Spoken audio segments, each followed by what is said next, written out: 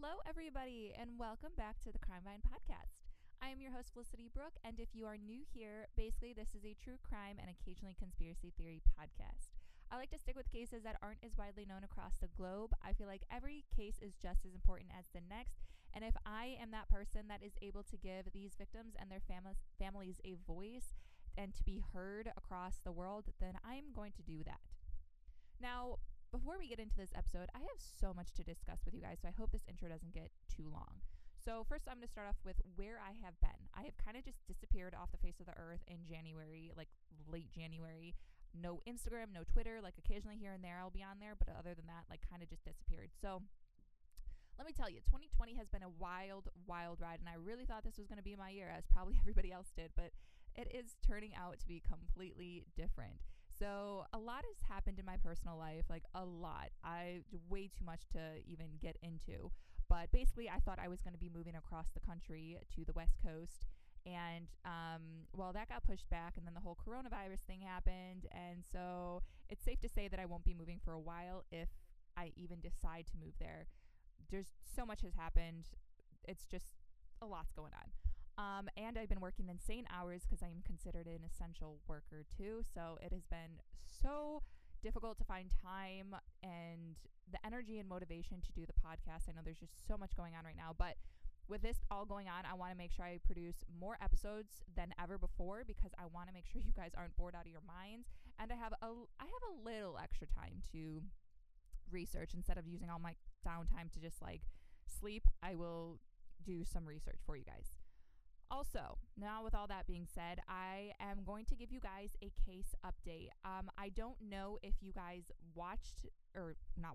listened to the episode of the Taylor Rose Williams case. I posted it in December, and there has been an update. There's been an update since March. It's kind of actually been an update since January, but the full update happened in March and everything. So if you guys have not listened to that episode yet, you can go ahead and completely just skip this update and then come back to it once you guys listen to that episode.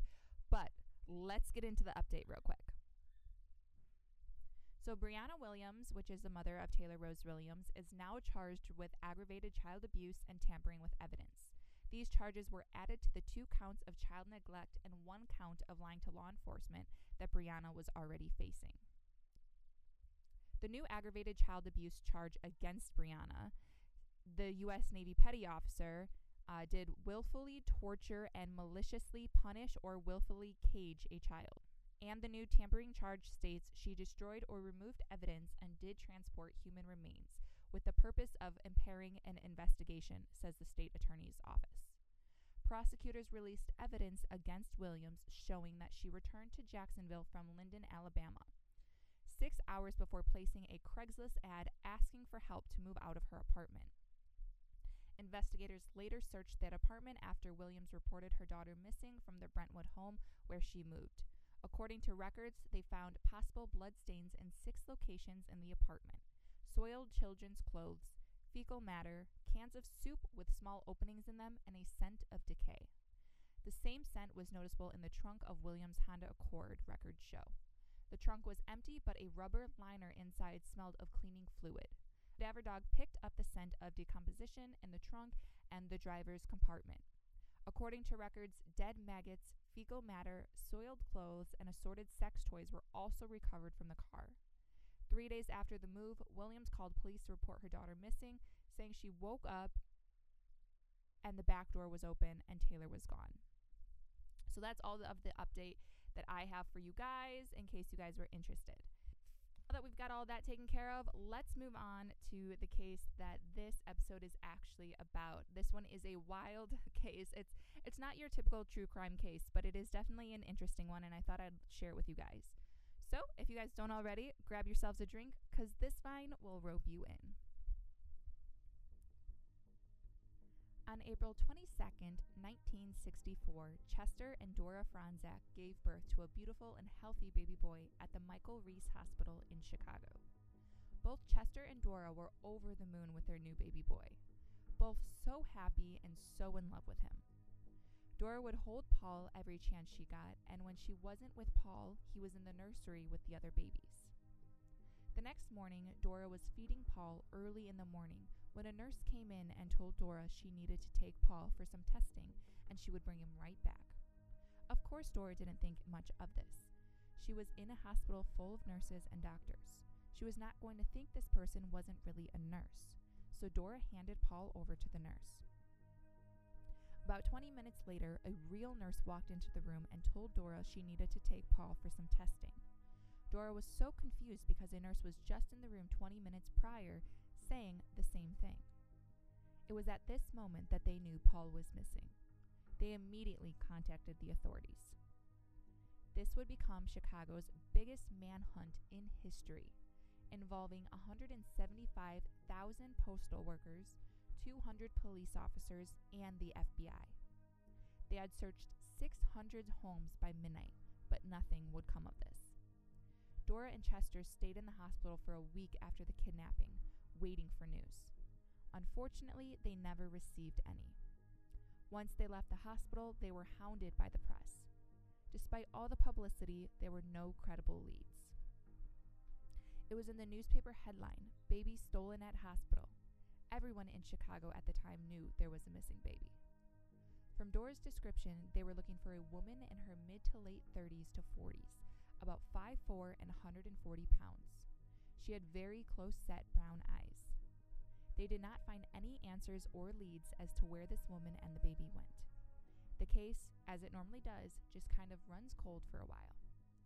Chester and Dora try to make their lives as normal as possible while still remaining hopeful for answers. About 2 years later, in July 1965, an abandoned toddler was found in a stroller outside of a department store in New Jersey. No one made a connection to the Franzaks right away, and the little boy was then placed in the foster system. He then gets placed with a family called the Eckarts. The Eckarts were very fond of this little boy, and they even baptized him. At his baptism, they named him Scott McKinley. Scott was with the Eckarts for many months, and they were actually getting very close to adopting him. Before they began the adoption process, a New Jersey police officer had the feeling that Scott could be the missing baby, Paul, from Chicago. Their ages matched up, and given the circumstances, it looked like it could be a very viable possibility. So they decided to investigate the two cases to see if this was in fact Paul Franzak. He contacted the FBI, and they decided to start their own investigation. This wasn't going to be an easy investigation. There wasn't much evidence to go off of. The hospital never got the chance to take Paul's blood when he was born, since he was abducted, so a DNA test to match was not an option. But DNA testing wasn't as advanced then as it is today. There wasn't much to go on except for one single photo. The hospital had taken a photo right after Paul was born. However, this still isn't enough. Newborn baby pictures and toddler pictures don't ever look the same. They definitely had their work cut out for them. The FBI had tested 10,000 baby boys to see if they could be Paul. Scott McKinley was the only one that could not 100% be ruled out based on the shape of his ear. In 1966, the Franzaks received a letter from the FBI notifying them of their new lead and possibly leading to the homecoming of their baby boy. Within 3 months, the Franzaks drove out to New Jersey to meet their possible child.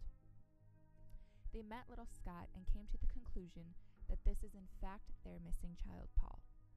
So they take Scott back to Chicago and start raising him as their own.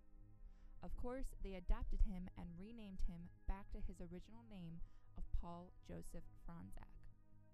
So now the case is closed, and this family begins their new lives together with no problem. Or so they thought.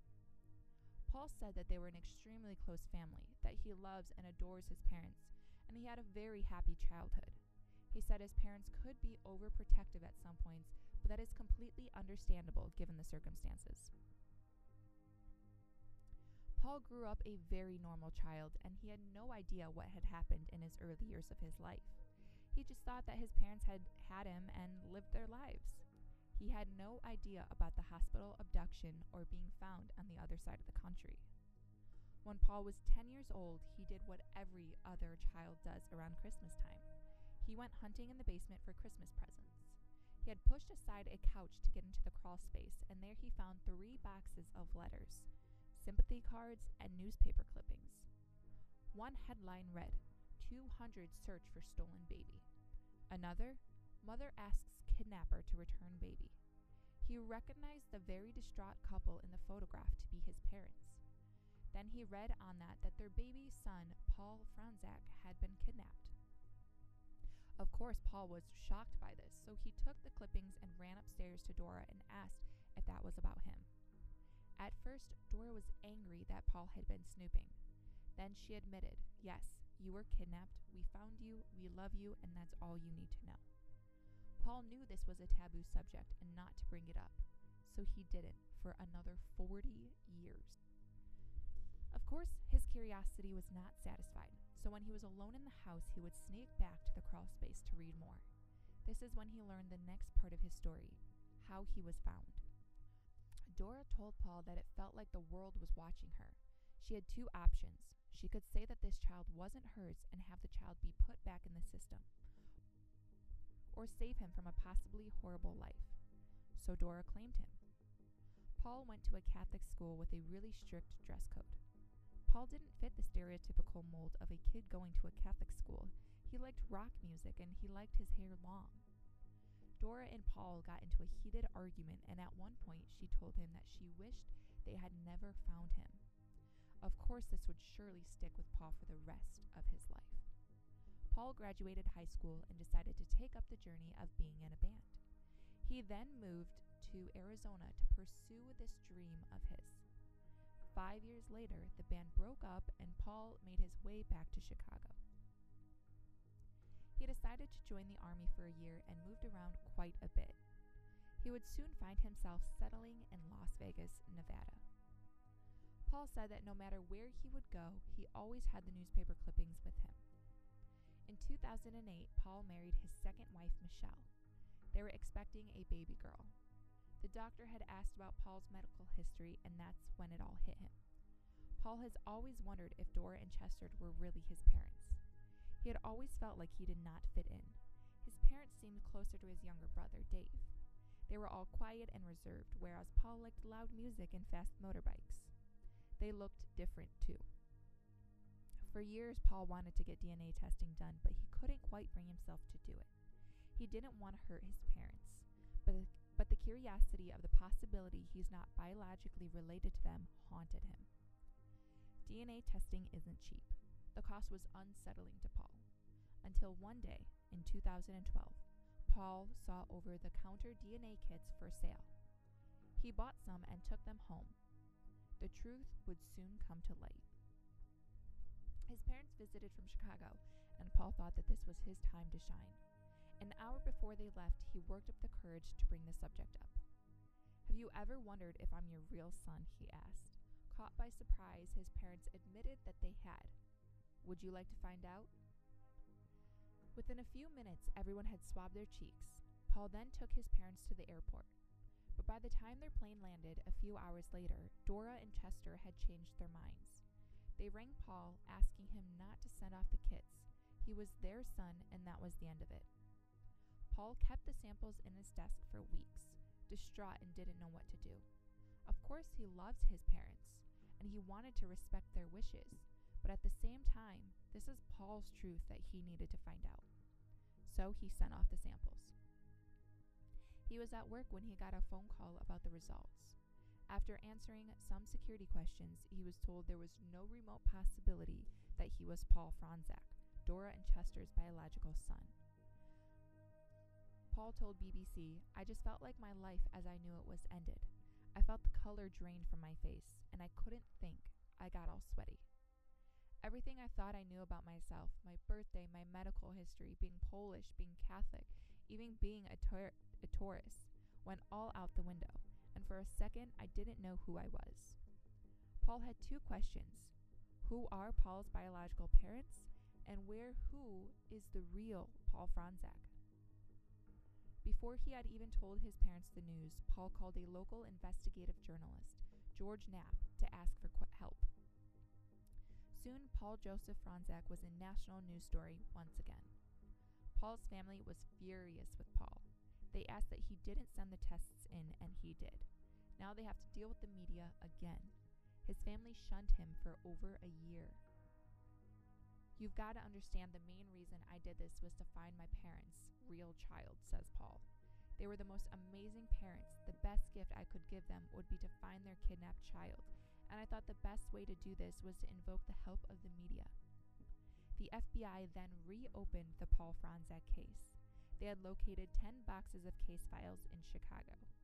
However, since there was now DNA proof he wasn't Paul Joseph Fronczak, he wasn't able to see any of the files.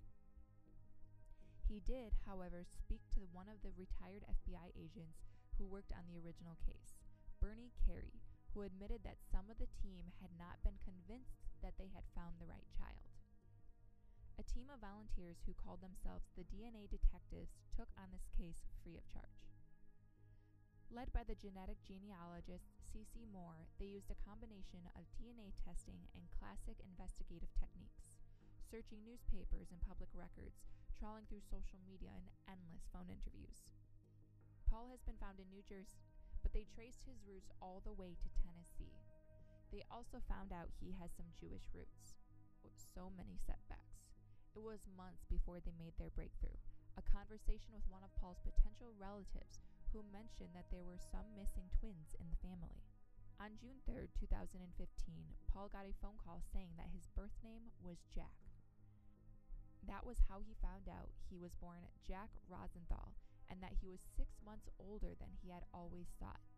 His new birthday was October 27, 1963. Another interesting twist. Paul had a twin sister who also mysteriously vanished. Paul sought out his biological relatives. He was pleased to find out his cousin Lenny Rocco was also a musician. He had been a doo-wop singer in the 50s. Unfortunately, the entire family was not all welcoming of Paul. He discovered some dark secrets. His mother, Marie, was a heavy drinker, and his father, Gilbert, had come back from the war in Korea, a very angry man. There is evidence that Paul and his twin sister Jill had been very neglected. They were always crying, the family says, and one cousin remembers seeing the babies sitting in a cage. Nobody actually knows what really happened. Whenever the family asked about the twins, they were told they were being looked after by another family member. Paul seems to think that something tragic happened to Jill and that they had to get rid of the other twin. Because how else would you explain only one twin? In his book, The Foundling, Paul describes the twists and turns of his obsessive and sometimes daring search for answers. At one point, he digs up the garden of the house where the Rosenthals had once lived, hoping in vain to find the remains of his twin sister. 2 years later, Paul and his adopted parents finally made peace. Dora gave Paul a photo album that contained letters from the Eckerts. Unfortunately, Paul's father, Chester, has passed away. Him and his mother, Dora, now actually share a birthday of October 27th. Paul is as determined as ever to find out what really happened to Dora's son. He still has a private investigator working on the case and says the next step is to exhume a body. In fact, he wants to exhume 2 bodies. 2 leads to possible the biological Paul and his twin sister. Paul said that this story is nowhere near finished. He would like to hear from anyone who might have information about this case through his website, which I will have linked in the show notes below. All right, you guys, so that is the case of Paul Joseph Fronczak. It's a bit of an interesting one because it's not like a huge murder case. Well, I mean, I guess it kind of is. Like, it's just wild. Can you imagine not knowing that you were kidnapped and then finding out that you weren't kidnapped, but that you were seriously neglected, and just having so many twists and turns? Like, while I was researching this case, I was even like, whoa, wait, what's going on? I felt like I was like watching a movie or something without watching it, but I felt like this was supposed to be a movie, like something made up. Like, it is just honestly insane. It's mind-blowing. And to find out that you have a twin sister who you don't even know if is still alive, and that could be the very reason why you were neglected in New Jersey. But to be from Tennessee and end up in a stroller in front of a store in New Jersey is a long haul. Like that's a long time away. Like it's not like that's necessarily close. Like they definitely went to the extents and to tell the family that they were being looked at by another family member. It's just all sorts of crazy. And I'm sure Paul, he's glad he found out what he did, but at the same time, he's probably so relieved that he grew up with Dora and Chester and that they adopted him, because he was gonna have such a better life with Dora and Chester than he would have had with his birth parents, Marie and Gilbert. So, I mean, poor Dora and Chester, though, to go through that and to actually never find their son, and to always wonder if Paul was actually, in fact, biologically theirs, or if they just, wanted their son back so bad that they just kind of, took the FBI's word for it and said, yep, this is my son, and just go and never ask any questions and just kind of leave it as is. I mean, it's definitely, that family has definitely been through it. I seriously do wonder where the biological Paul Franzak is. I wonder if, he's still alive, if he was like sold off in the black market, or like adopted by somebody in another country, or if that nurse, I wonder, because it could be a case where, the girl playing the nurse went through a traumatic, maybe their delivery where she lost the baby, like a stillbirth or a miscarriage, or something tragically happened and the baby passed away, or something like that. And she just, people get crazy and obsessive and they go out and steal a baby to make themselves feel better. So it could be a thing where maybe Paul, the real Paul, he grew up with somebody else, and maybe he's heard about this and just never wondered or thought maybe this could be him. Because, I mean, think about it. It's not like he was abducted at 6 months old. He was abducted as a newborn baby. So, of course, whoever took him would have, if they decided to take him and keep him, they would have newborn baby pictures. They would have pictures of all that. And so, I mean, I guess you would never really question if that was really you or not. So, or like if that they were biologically your parents or not. I don't know. So many things could have happened. He could, he could have died, or I mean, I don't know. There's so many possibilities, and I'm sure Paul Franzak is probably, like he's not, and he is determined to find answers on what actually happened. And I give him so much credit for that, and I respect that. He could have easily just said, I found out that I wasn't actually yours, and that's it. But he loves and respects his parents so much that he wanted to do this mostly because he wanted to find their biological son, which I give him so much credit for. So that is it, you guys. That is this episode. Let me know what you think about this case. I know I didn't plug my Instagram or social media or anything in the beginning, so I'm going to do that now. So if you could please take a few moments to rate and review this podcast on whatever platform you are listening to, that greatly, greatly helps me out. Also, I am on Twitter at the CrimeBindPO1, and that's where I post a lot of case updates, and I talk directly with victims' families or victims who have survived, and I do a lot of victim advocacy over there. And then on Instagram, I'm at the Crime Bind Podcast, and Instagram is like, I don't want to say it's one big joke, but it is. Instagram is just a bunch of memes and, a lighthearted, funny type of thing, because this is a very, dark part of the internet. So Instagram is definitely not something to be taken seriously. It's just definitely mostly memes, and sometimes I'll post threads about a case here and there. But other than that, it's basically just memes. So thank you guys all so much for listening.